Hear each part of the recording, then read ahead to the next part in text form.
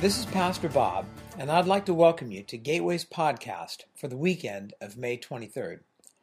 This was a different kind of worship service for us as we wrapped up a 6-month series on the book of Ephesians and celebrated together some of the things that God has been doing in our church family. Spread throughout the service were readings from the book of Ephesians, worship music, teaching, communion, and individuals who shared about some of the things that God has been doing in their lives. Due to the very personal nature of one of those stories that was shared, we've edited it from this podcast, but it's our prayer that you'll still be blessed as you listen to some of the things that we experienced together as a church family. So, here are some of the highlights from our Ephesians celebration weekend.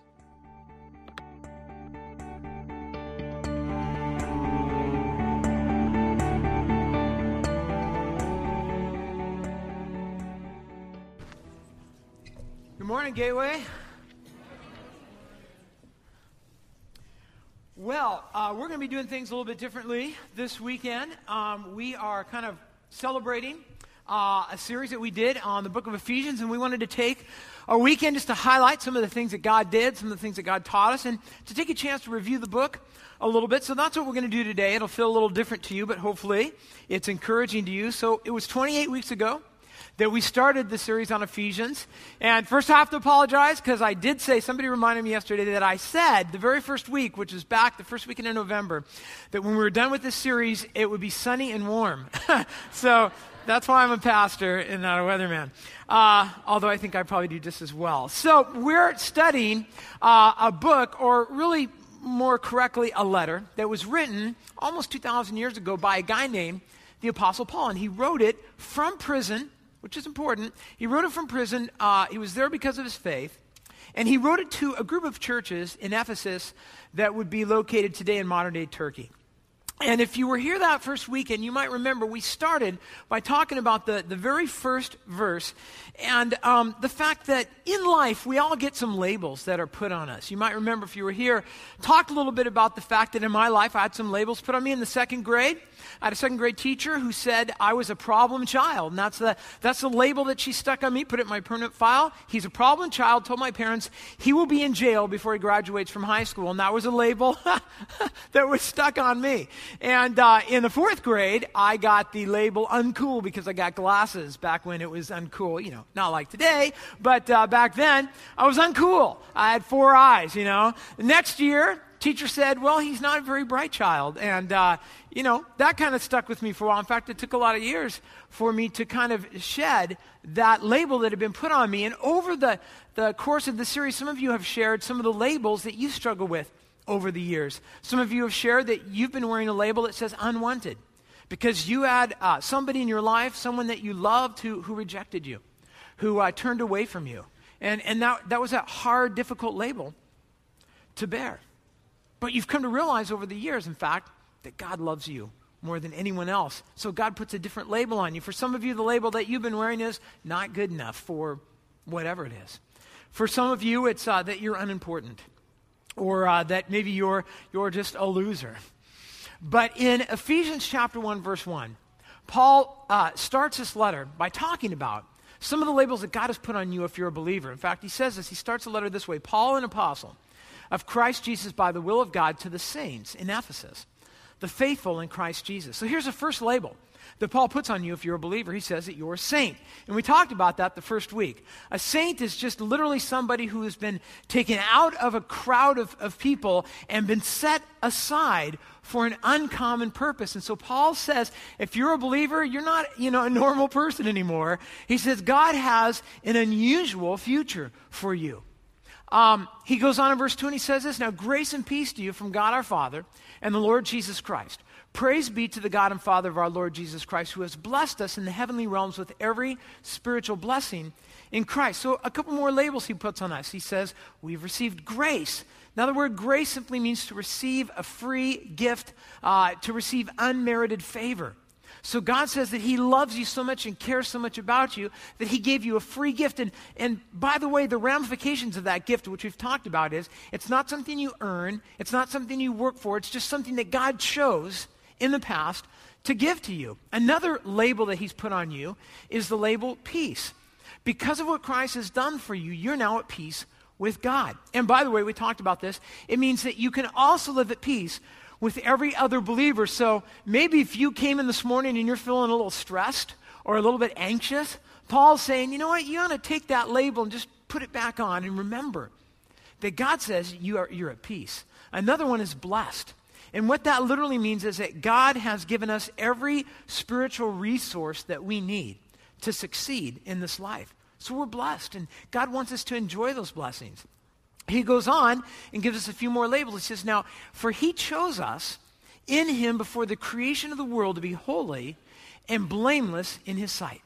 In love, he predestined us to be adopted as his sons through Jesus Christ, in accordance with his pleasure and will. A couple more labels he gives us. He said, we've been chosen. So that's an interesting one. We talked about that. He says, before you were even born, before you had done anything good or anything bad, God had already chosen you to be his child. So you're chosen. You're wanted. Somebody has sought you out. Another word he gives us is adopted. He says that God has adopted you into his family, so you're now a child of God. And then he says this in verse 6. He says, to the praise of his glorious grace, which he has freely given us in the one he loves. In him we have redemption through his blood, the forgiveness of sins, in accordance with the riches of God's grace that he's lavished on us with all wisdom and understanding. So he gives us one more. He says that we've been redeemed. He says that Christ went to the cross, and on that cross he paid for your sin and for mine. And so now we belong to God because of what Christ has done for us. Now, he doesn't say, and we've pointed this out many times, he doesn't say you could be these things if you're good enough, if you pray in a certain way, if you give enough or you do these certain things. That's not what Paul says in this book. Here's what Paul says. He says, because of what Christ has done, when you place your faith in Christ, you already are these things. So now he says you're just free in Christ to be the people that God has already made you to be. So I would just ask you this question as we wrap up the book today. Which one of these labels maybe do you just need to remember and put on today? Maybe it's peace. Maybe you're a little stressed right now about something, and God says, yeah, but you got to understand, I'm totally in control of your life, and so you can be at peace. Maybe you've got some relational issues going on, and God says, you know what? Because of what Christ has done for you, you can be at peace with the people in your life. Maybe it's the word blessed. Maybe you walked in here today, and you've just forgotten how blessed you are and how much God wants you to enjoy that blessing. But the greatest label of all that Paul gives us in this book would be this one. 13 times in this book, he uses this label to describe us, in Christ. 13 times, Paul says, all of these other blessings and labels come when you are found to be in Jesus Christ. Because when you're in Christ, all this other stuff, it's part of the package. So we're going to talk today and just review a little bit about what it means to be in Christ. Let's pray together. Father, I want to thank you for bringing us here today. I want to thank you for the time that we've had together in this book to study, to learn, to be blessed. And now, Father, I would just ask that you would open our hearts and our minds to be able to realize how much love, how much grace, how much blessing you have filled us with. We praise you now. In Jesus' name we pray. And all God's people said, amen. As we continue on in the book of Ephesians, I want to share with us from Ephesians chapter 2, verse 4 through 10. But because of his great love for us, God, who is rich in mercy, made us alive with Christ. Even when we are dead in transgressions, it is by grace that you have been saved. And God raised us up with Christ and seated us with him in the heavenly realms in Christ Jesus, in order that in the coming ages he might show the incomparable riches of his grace, expressed in his kindness to us in Christ Jesus. For it is by grace that you have been saved, through faith, and this not from ourselves. It is the gift of God, not by works, so that no one can boast, for we are God's workmanship, created in Christ Jesus to do good works, which God prepared in advance for us to do. One of the ways that we wanted to reflect on the book of Ephesians was to take communion together this morning as a family. So I'm going to ask the men if they'll come forward at this time and pass out communion. And if you're a believer in Jesus Christ, we want to invite you to join us as we celebrate this together. I'm going to pick up our reading of Ephesians in chapter 3, verse 14. Paul's writing, he says this, "Now, for this reason," in other words, for all the stuff he's been talking about in chapter 1 and chapter 2 and part of chapter 3, "For this reason I kneel before the Father." And kneeling was a pretty extreme act for a Jewish believer back then. It usually signified worship or an act of submission. Paul says, "I kneel before the Father, from whom his whole family in heaven and on earth derives its name. And I pray that out of his glorious riches he may strengthen you with power through his Spirit in your inner being." So Paul's praying that you and I would receive power from the Holy Spirit, because God wants to do something in us that we don't have the power to do on our own. So, of course, a good question would be, well, what is that? What is the thing that God wants to do in us that we can't do on our own? In verse 17, he says, "So that Christ may dwell in your hearts through faith. And I pray that you, being rooted and established in love," and now he gets to it in verse 18, he says, "may have power," so there it is again, what do we need power for? "Together with all the saints, to grasp," so here it is. Here's why we need the power of the Spirit. "To grasp how wide and long and high and deep is the what? Is the love of Christ. And to know this love that surpasses knowledge, that you may be filled to the measure of all the fullness of God." Paul says what we really need is to grasp the love of God, but it's something, there's an irony there. We already have it. If we're believers, we're already filled with it. If we're believers, but we might not get it. We might not grasp it. And that word grasp in the Greek literally means to take hold of something or to apprehend literally something. So Paul says it's possible that you're filled with the love of God and you don't even know it.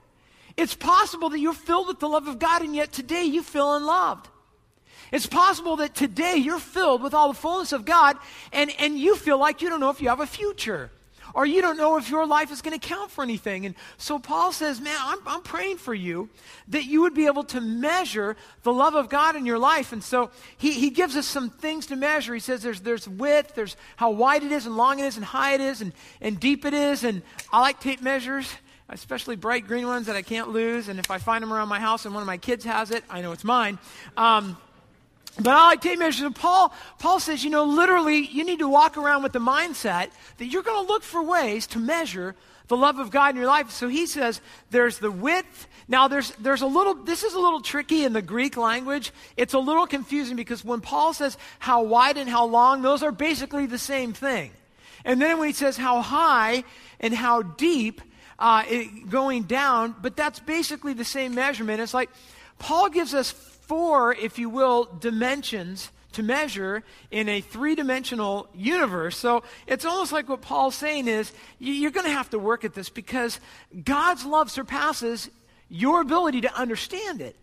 So you need to pray that the Spirit would teach you, that he would give you eyes to measure the love of God in your life. So I think what he's saying is pray that God will give you a heavenly or a spiritual tape measure that you'll start carrying around with you and using. So where would we use that? Well, there's all sorts of places we can use this tape measure. For instance, when we open up the Bible and we start to read it, in the Bible are stories about God's care for us, God's love for us, promises of God for us, the work of Christ on the cross for us. And what Paul says is don't just read that stuff and go on. He's like, measure it. Think about how much God loves you as you read the Bible. When you discuss God with other people, when other people tell you stories of what God has done in their life, as they're sharing it, you can just kind of measure them up, and notice the love of God in those situations. As you begin to live out that love with other people, as you capture each blessing in your life. I think one of the biggest reasons we're confused about the love of God is because God's love we're so almost drowning in his love, if you will. It's so surrounding us, but we don't notice it. We don't see it. One of the things we need to learn to do is to capture the blessings and the love of God in our life, to have eyes to see it. That's really what Paul's praying for. Pray that God will give you the eyes to see this stuff. Why is it so important that we grasp, that we measure the love of God? Well, because it changes everything about our lives. When we really begin to measure up the love of God in our life, that's going to impact our relationships. It's going to change. When we feel loved and filled with God's love, think about how that can change our marriage. Think about how that can change the way we relate to our family. When we really feel the love of God, how will that change the words that we choose to use? How will that change the choices that we make? How will that impact when we go to work on Monday and we're measured up with the love of God? Could that change the way that we approach our job, our finances, our problems in life? Paul says, measure up the love of God in your life. In verse 20, he says this, now to him who is able to do immeasurably more than all we ask or imagine. This passage, pastors, we love to take this passage and rip it out of its context and just use it anywhere. Anytime we're talking about, oh, God can do anything in your life, but this passage is specifically tied to this concept of God being able to help us see his love for us. In other words, what Paul's saying is, humanly speaking, it will be impossible for you to measure up the love of God, but God's power can help you to do that. So, to God who's able to do immeasurably more than anything we can ask or imagine according to his power that is at work within us, to him be the glory in the church and in Christ Jesus throughout all generations, forever and ever. Amen. God has a great power available to us. And I would just kind of paraphrase Paul's prayer this way. It would be like praying to God, you know what, God, I don't need any more of your love because I'm already filled up with it. I just pray that you would give me the power to understand the love that I already have in Christ Jesus. Because I don't see it all, and therefore I don't enjoy it all. And God wants us to enjoy it. And a great place to start when it comes to measuring the love of God is obviously at the cross of Christ. Because at the cross, we experience on a practical, measurable level God's love for us. And that is the body of Christ. The Bible tells us that on the night that Jesus was betrayed, he gathered with his disciples in an upper room. And he passed out a loaf of bread, and everybody took off a little piece. He said, in the future, I want you to get together and take a little oyster cracker. Okay, maybe not, but something. I want you to use it to represent my body. My body, Jesus said, that was broken for you, for your salvation, for your redemption. I want you to get together sometimes as believers, and I want you to take a little piece of that, and I want you to eat it. And when you do it, I want you to remember that I gave this because I love you. Jesus said, as often as you take this bread, do it in remembrance of me. The Bible says that in the same way, he passed around a cup. He said, in the future, when you gather together and remember what I've done for you, think of this cup as representing my blood that was spilled, that was shed for you, that was given for the remission, for the forgiveness of your sin. And as often as you do this, don't do it out of guilt. Do it out of joy. Because I gave it because I love you. As often as you drink this, Jesus said, do it in remembrance of me.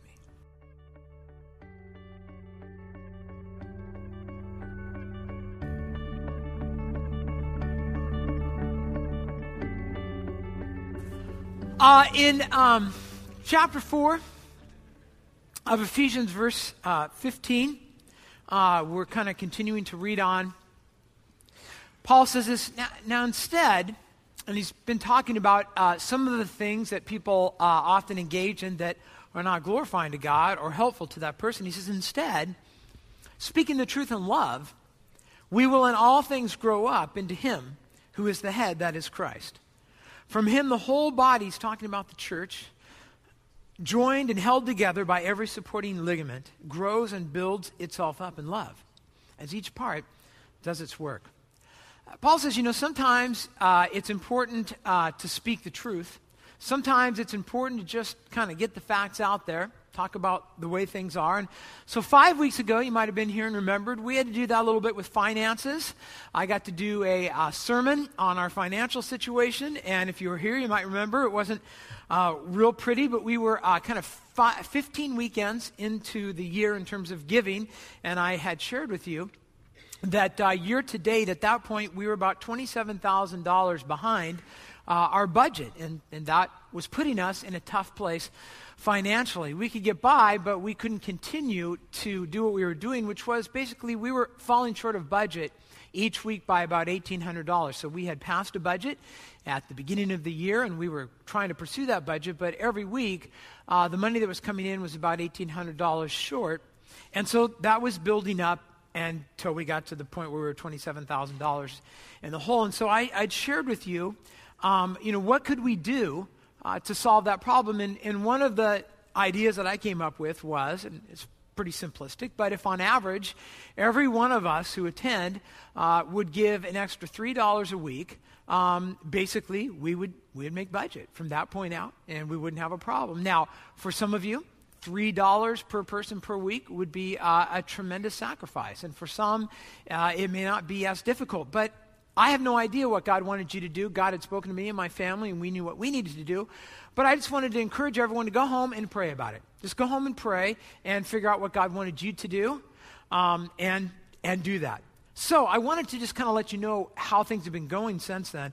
First of all, I just wanted to again say thank you for those of you who reminded me why I just love being here, because there's so much love and encouragement and support, and the emails and the letters and the phone calls that we received the week after that were it was tremendous. It was awesome, and I want to thank you for that and for the love that you have for the church. Financially, though, we've had 4 weeks of giving since then, and so basically what's happened is, instead of our giving being about $1,800 a week short, since that time over the last 4 weeks, giving increased by about $2,885 a week. So what that means, bottom line, is we're no longer losing $1,800 a week. Instead, we're gaining back, on average per week, about $1,085.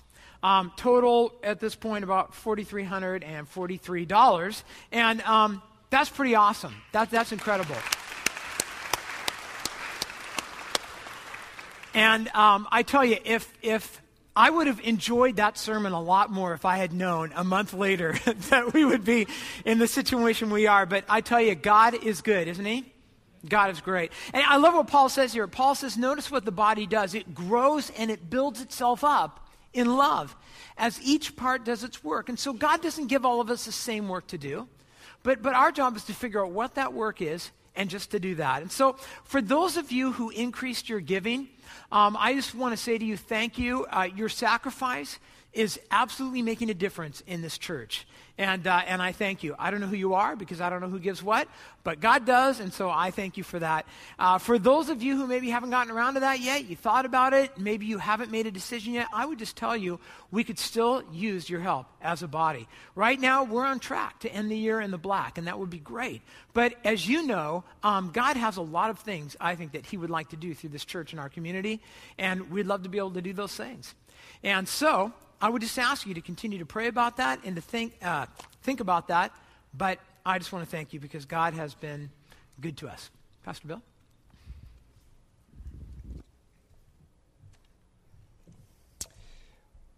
Well, on our tour through Ephesians, we studied a couple of really great prayers, and one of those we already looked at with communion as Paul prayed about knowing the love of God.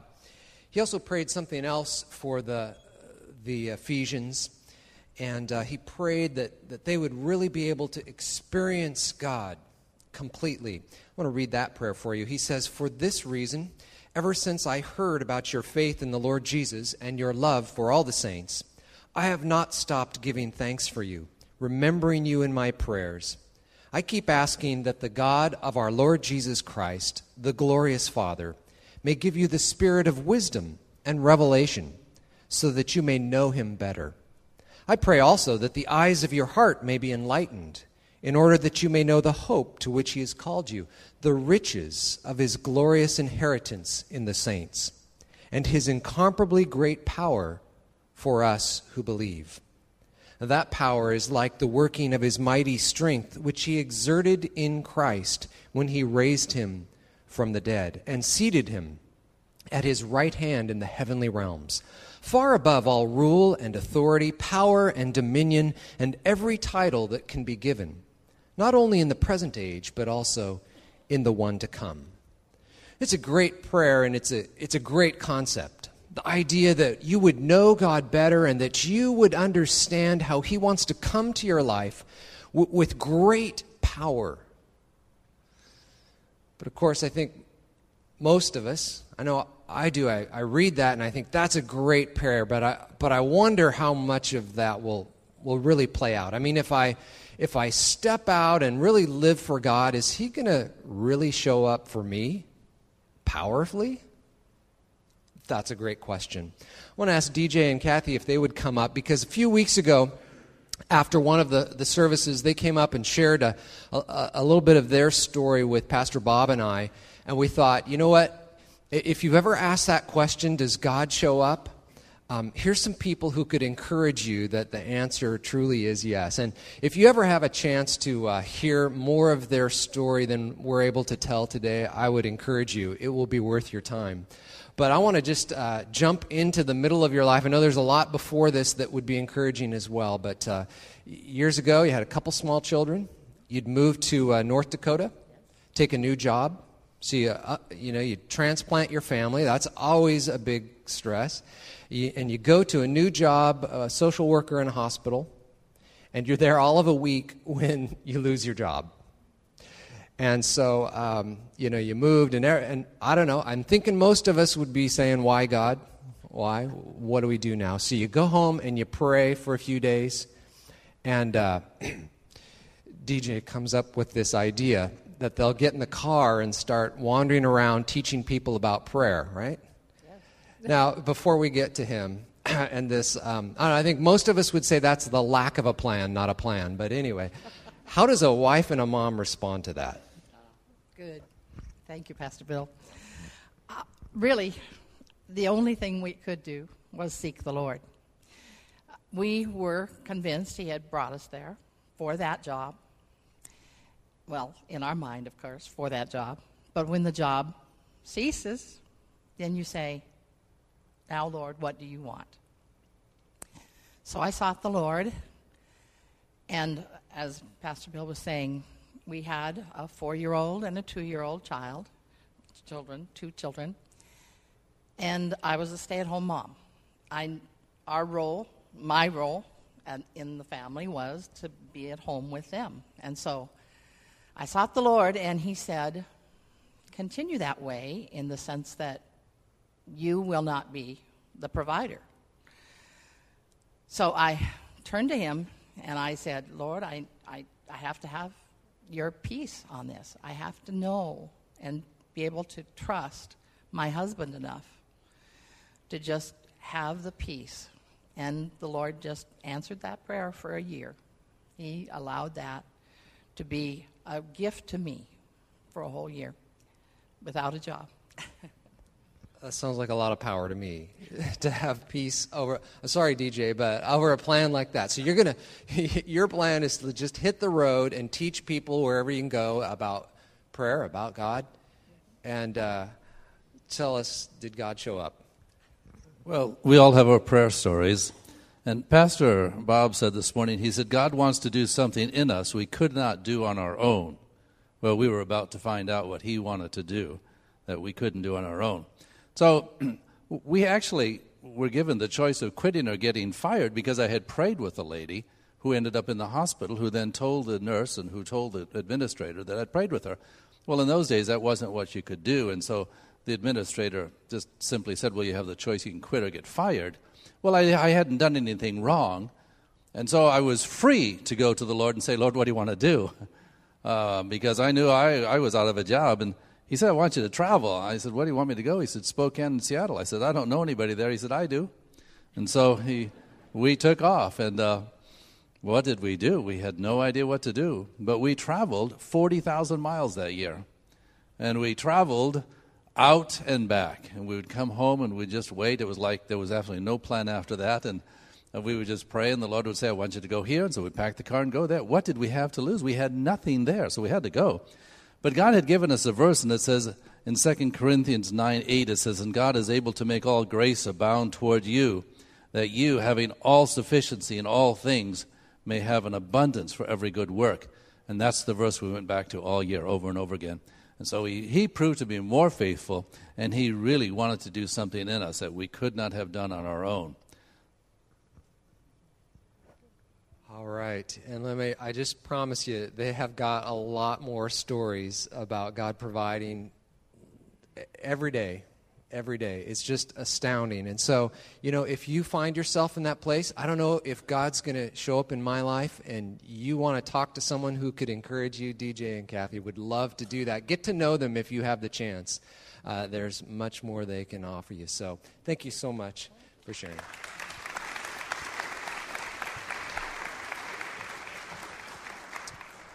All right, Michael, come on up and take us to the next part of Ephesians. Pastor Bob asked me to share a couple verses out of Ephesians chapter 5.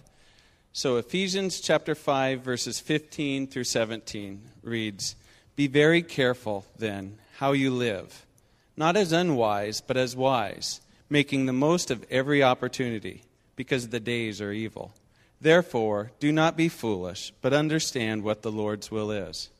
Bob asked me to share how I've recently applied that verse to my life.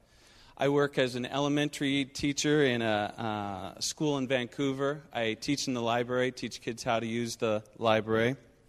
So that means in the summer, I have the summers off, and so I'm a stay-at-home dad in the summertime. My wife works full-time. And usually I spend my summer working on home projects around the house, the honey-do list. I go adventuring with my boys, and we do a lot of camping and go on vacations together. Well, early this spring, God kind of prompted me to go down on Gateway's Nicaragua trip down to Nicaragua and help the Nicaraguans build a church down there. And that's, God prompted me to do that, and I that was an opportunity, and I kind of felt, I had some selfish reasons why I shouldn't go or didn't need to go, or one of my selfish ideas was I had saved that money for doing some vacations, and I'd kind of like to go to Hawaii, and I'd like to do that instead. There's also a utility trailer I'd like to have at my house so it can help me do those home projects, and I need to remodel my bathrooms too, and so those are some reasons why I shouldn't have gone. And then leaving my wife for 2 weeks and my boys, and my wife works full-time, and so what is she going to do with my boys? I thought, what are we going to do? And so I just, got to trust God for that. And another thing is I don't speak Spanish. I don't speak a lick of Spanish. I'm a redhead. It's hot down there, and I sunburn easy, and there's volcanoes down there. And so, after praying with my wife about it, and I thought it was unwise to hold on to my selfish desires, and I thought I need to trust God in this. And God's given me a lot of opportunities to be a light in the areas where I am. As a public teacher, public school teacher, a lot of times I'm not able to bring God into my lessons and into my conversations, but I have kids and parents and teachers asking me, "What are you going to do this summer?" Well, I'm going to go down to Nicaragua and build a church with my church family. And so it allows me just to share in my school setting. It also allowed me, I was at Lowe's, and I said, I need a tape measure that's both metric and American on the same tape, and because they use both down there. And why do you need that? Well, I'm going down to Nicaragua to build a church, and so had a chance to have a conversation with a guy at the store. I pray that God allows me to teach my young boys the importance of serving others, missions, and just the, how abundantly blessed we're in this country. I don't think my boys understand that, and I don't understand that fully, and I look forward to going down there.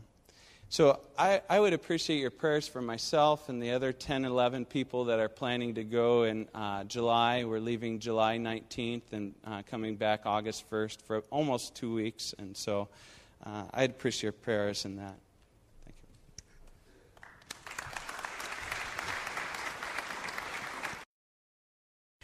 Well, moving on to Ephesians chapter 5. In verse 21, Paul gives us these words. He says, submit to one another out of reverence for Christ. Paul gives us this concept of submitting, of putting the needs of other people before our own needs. And in fact, we spent really 3 weeks kind of breaking that down as a congregation. We talked about it within the context of marriage, of parenting, of work. In verse 22, he talks about how wives would submit to their husbands. It says, wives, submit. Later on, he says, respect your husbands as unto the Lord. In verse 25, he says, husbands, love your wives, just as Christ loved the church and gave himself up for her. In chapter 6, verse 1, he talks about how children would do that. Children, obey your parents in the Lord, for this is right. A couple verses later, he tells how fathers can submit to the needs of their children. Fathers, do not exasperate your children. Instead, bring them up in the training and instruction of the Lord. The next verse, he talks about how slaves, or we talked about how employees, can do that at work. Obey your earthly masters with respect and fear and with sincerity of heart, just as you would obey Christ. And a couple verses later, in verse 9, he says, and masters or bosses or employers, treat those who work for you in the same way. Do not threaten them, since you know that he who is both their master and yours is in heaven, and there's no favoritism with him. And so I know that for many of you, there were some real practical ways that you lived that out, that you practice submitting to people around you. Sometimes when God works in our life and does something really great, sometimes it's so personal, it's such an intimate thing for us that it's difficult for us to share that with other people. And as a pastor, I get to hear a lot of your stories. People will come up and say, God did this, God taught me this, I got to apply this, but it's very personal, it's very private, so I'd appreciate it if you don't tell anyone. And so I get to enjoy it, but a lot of times you don't. We're going to show you a video from a couple of our college career age guys who had an experience like that, who really grew personally, and I just have a ton of respect off the top for them being willing to share their story with the rest of us. Well, let's watch this. Cool, huh?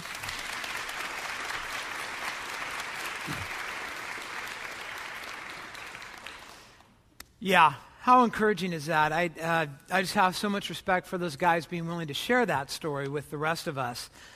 Just God bless them for that. That was awesome. Well, last week we kind of wrapped up, got right near the end of the book of Ephesians.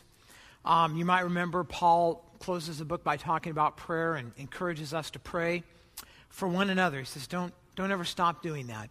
And then he asks us to pray for him, or he asked the Ephesians to pray for him. And he said, pray for me also, that whenever I open my mouth, words may be given me, so that I will fearlessly make known the mystery of the gospel, for which I am an ambassador in chains. It's interesting to me as Paul asks for prayer what he does and doesn't ask for. He says, pray that when I have the opportunity, I will, without fear, share the gospel with people around me. It tells you a lot about Paul's priorities, about Paul's passion, and it tells you a lot about what Paul struggled with. What's interesting to me is what Paul doesn't ask prayer for. Paul doesn't say, pray that God would get me out of this dump, which is probably what I would have prayed, because he's writing this from prison. He was in prison when he started writing the letter. He's in prison as he's wrapping up the letter. He didn't say, pray that people finally give me the honor that I deserve, or pray that God will finally reward me for my faithfulness to him. You see, I think Paul didn't ask for those things because Paul had several years earlier learned a really important lesson that had carried through for him. We know that a few years earlier, Paul had some kind of chronic problem. He talks about it in 2 Corinthians. He doesn't tell us what it is, but he kind of codenamed it his thorn in the flesh, if you're familiar with that. And some people think Paul's thorn in the flesh was a physical ailment. Some think it was malaria. Some think that he was suffering from migraines or some kind of eye problem. Some people think it was actually a person was his thorn in the flesh. And Paul says that he went to God and he prayed, God, please, there's something in my life I'm really uncomfortable with. And he prayed, God, would you please take away this thorn in the flesh? And God didn't take it away. And so Paul prayed a second time, and God didn't take it away. And Paul prayed a third time, and God didn't take it away. And this is Paul's conclusion in 2 Corinthians 12. He said, 3 times I pleaded. So he didn't just kind of ask. He was pleading, begging, on his knees with God that the Lord would take it away. But God said to me, my grace is sufficient for you, For my power is made perfect in weakness. And therefore, Paul says, I will boast all the more gladly about my weaknesses so that Christ's power may rest on me. Now, what in the world does that mean? It just means Paul had prayed for God to take this thing away, and Oswald Chambers kind of summed it up this way. He said this: as long as we get from God everything we ask for, we never really get to know him, do we? We just take the answer and we run. I'll just put it slightly different. Sometimes God answers our prayer by giving us what we ask. He loves to do that. But sometimes God will answer our prayer by giving us more of himself. And Paul had learned through this situation that sometimes in order to get more, experience more of God, God's going to have to withhold some stuff so that we can experience him in our life. And as we close this study on Ephesians, I know that for some of you, you were praying for God to do something in your life 6 months ago when we started this. And maybe God still hasn't answered your prayer. And I had a bunch of people come up last night and say, yeah, In fact, I had one guy come up and say, when we started Ephesians, I had a job, but I don't have one now. So, I've been praying in it, but I haven't been hearing from God. Maybe you've been praying like Paul for healing because you really desired relief. But maybe what you've experienced in the last 6 months is something much better, something much deeper. The grace, the power of God in your life. And you've gotten a lot closer to God because of that. Maybe some of you 6 months ago, you were praying for companionship and you're still praying. But in the process, God has given you a deeper relationship with him. Maybe for some of you, you were praying for some clear direction in some decision you had to make, and you still don't have the answer to that. But in the process, you've been able to experience more communion, more time with God as you've learned to depend upon him daily and wait upon him. Maybe for some of you, it's you've been praying for more income because you're financially insecure at this point. You've been praying for that and it still hasn't come because God has wanted to give you something even deeper in the process, more of himself. In verse 24, this is how Paul ends this letter. He says, grace. Same way he started it. Grace to all who love our Lord Jesus Christ with an undying love. Paul's still in prison. Paul still has his thorn in the flesh. Paul's still chained to a Roman guard. But Paul has grace. And Paul says, you know what? That's more than enough. I want to encourage you as we close today and as we close this series. God has grace for you. And you will find in that grace more than you could have ever imagined. God is waiting for you. He loves you. My prayer is that we will all go today in the grace of God. Let's pray. Father, I thank you for the time that we've had together over the last 6 months to read your word, to study it, to be challenged, to be blessed by it, to have lives that have been changed by it. Father, like Paul, some of us are still waiting upon you. We're still asking you for something. But we know that in the process, Father, you desire to dwell deep in our hearts, to fill us up with your love, to fill us up with your presence, and to shower us with your grace. Father, my prayer is that now more than ever, we would be able to recognize and really enjoy your grace and your love for us. Thank you for our time together in this book. In Jesus' name we pray. And all God's people said, amen.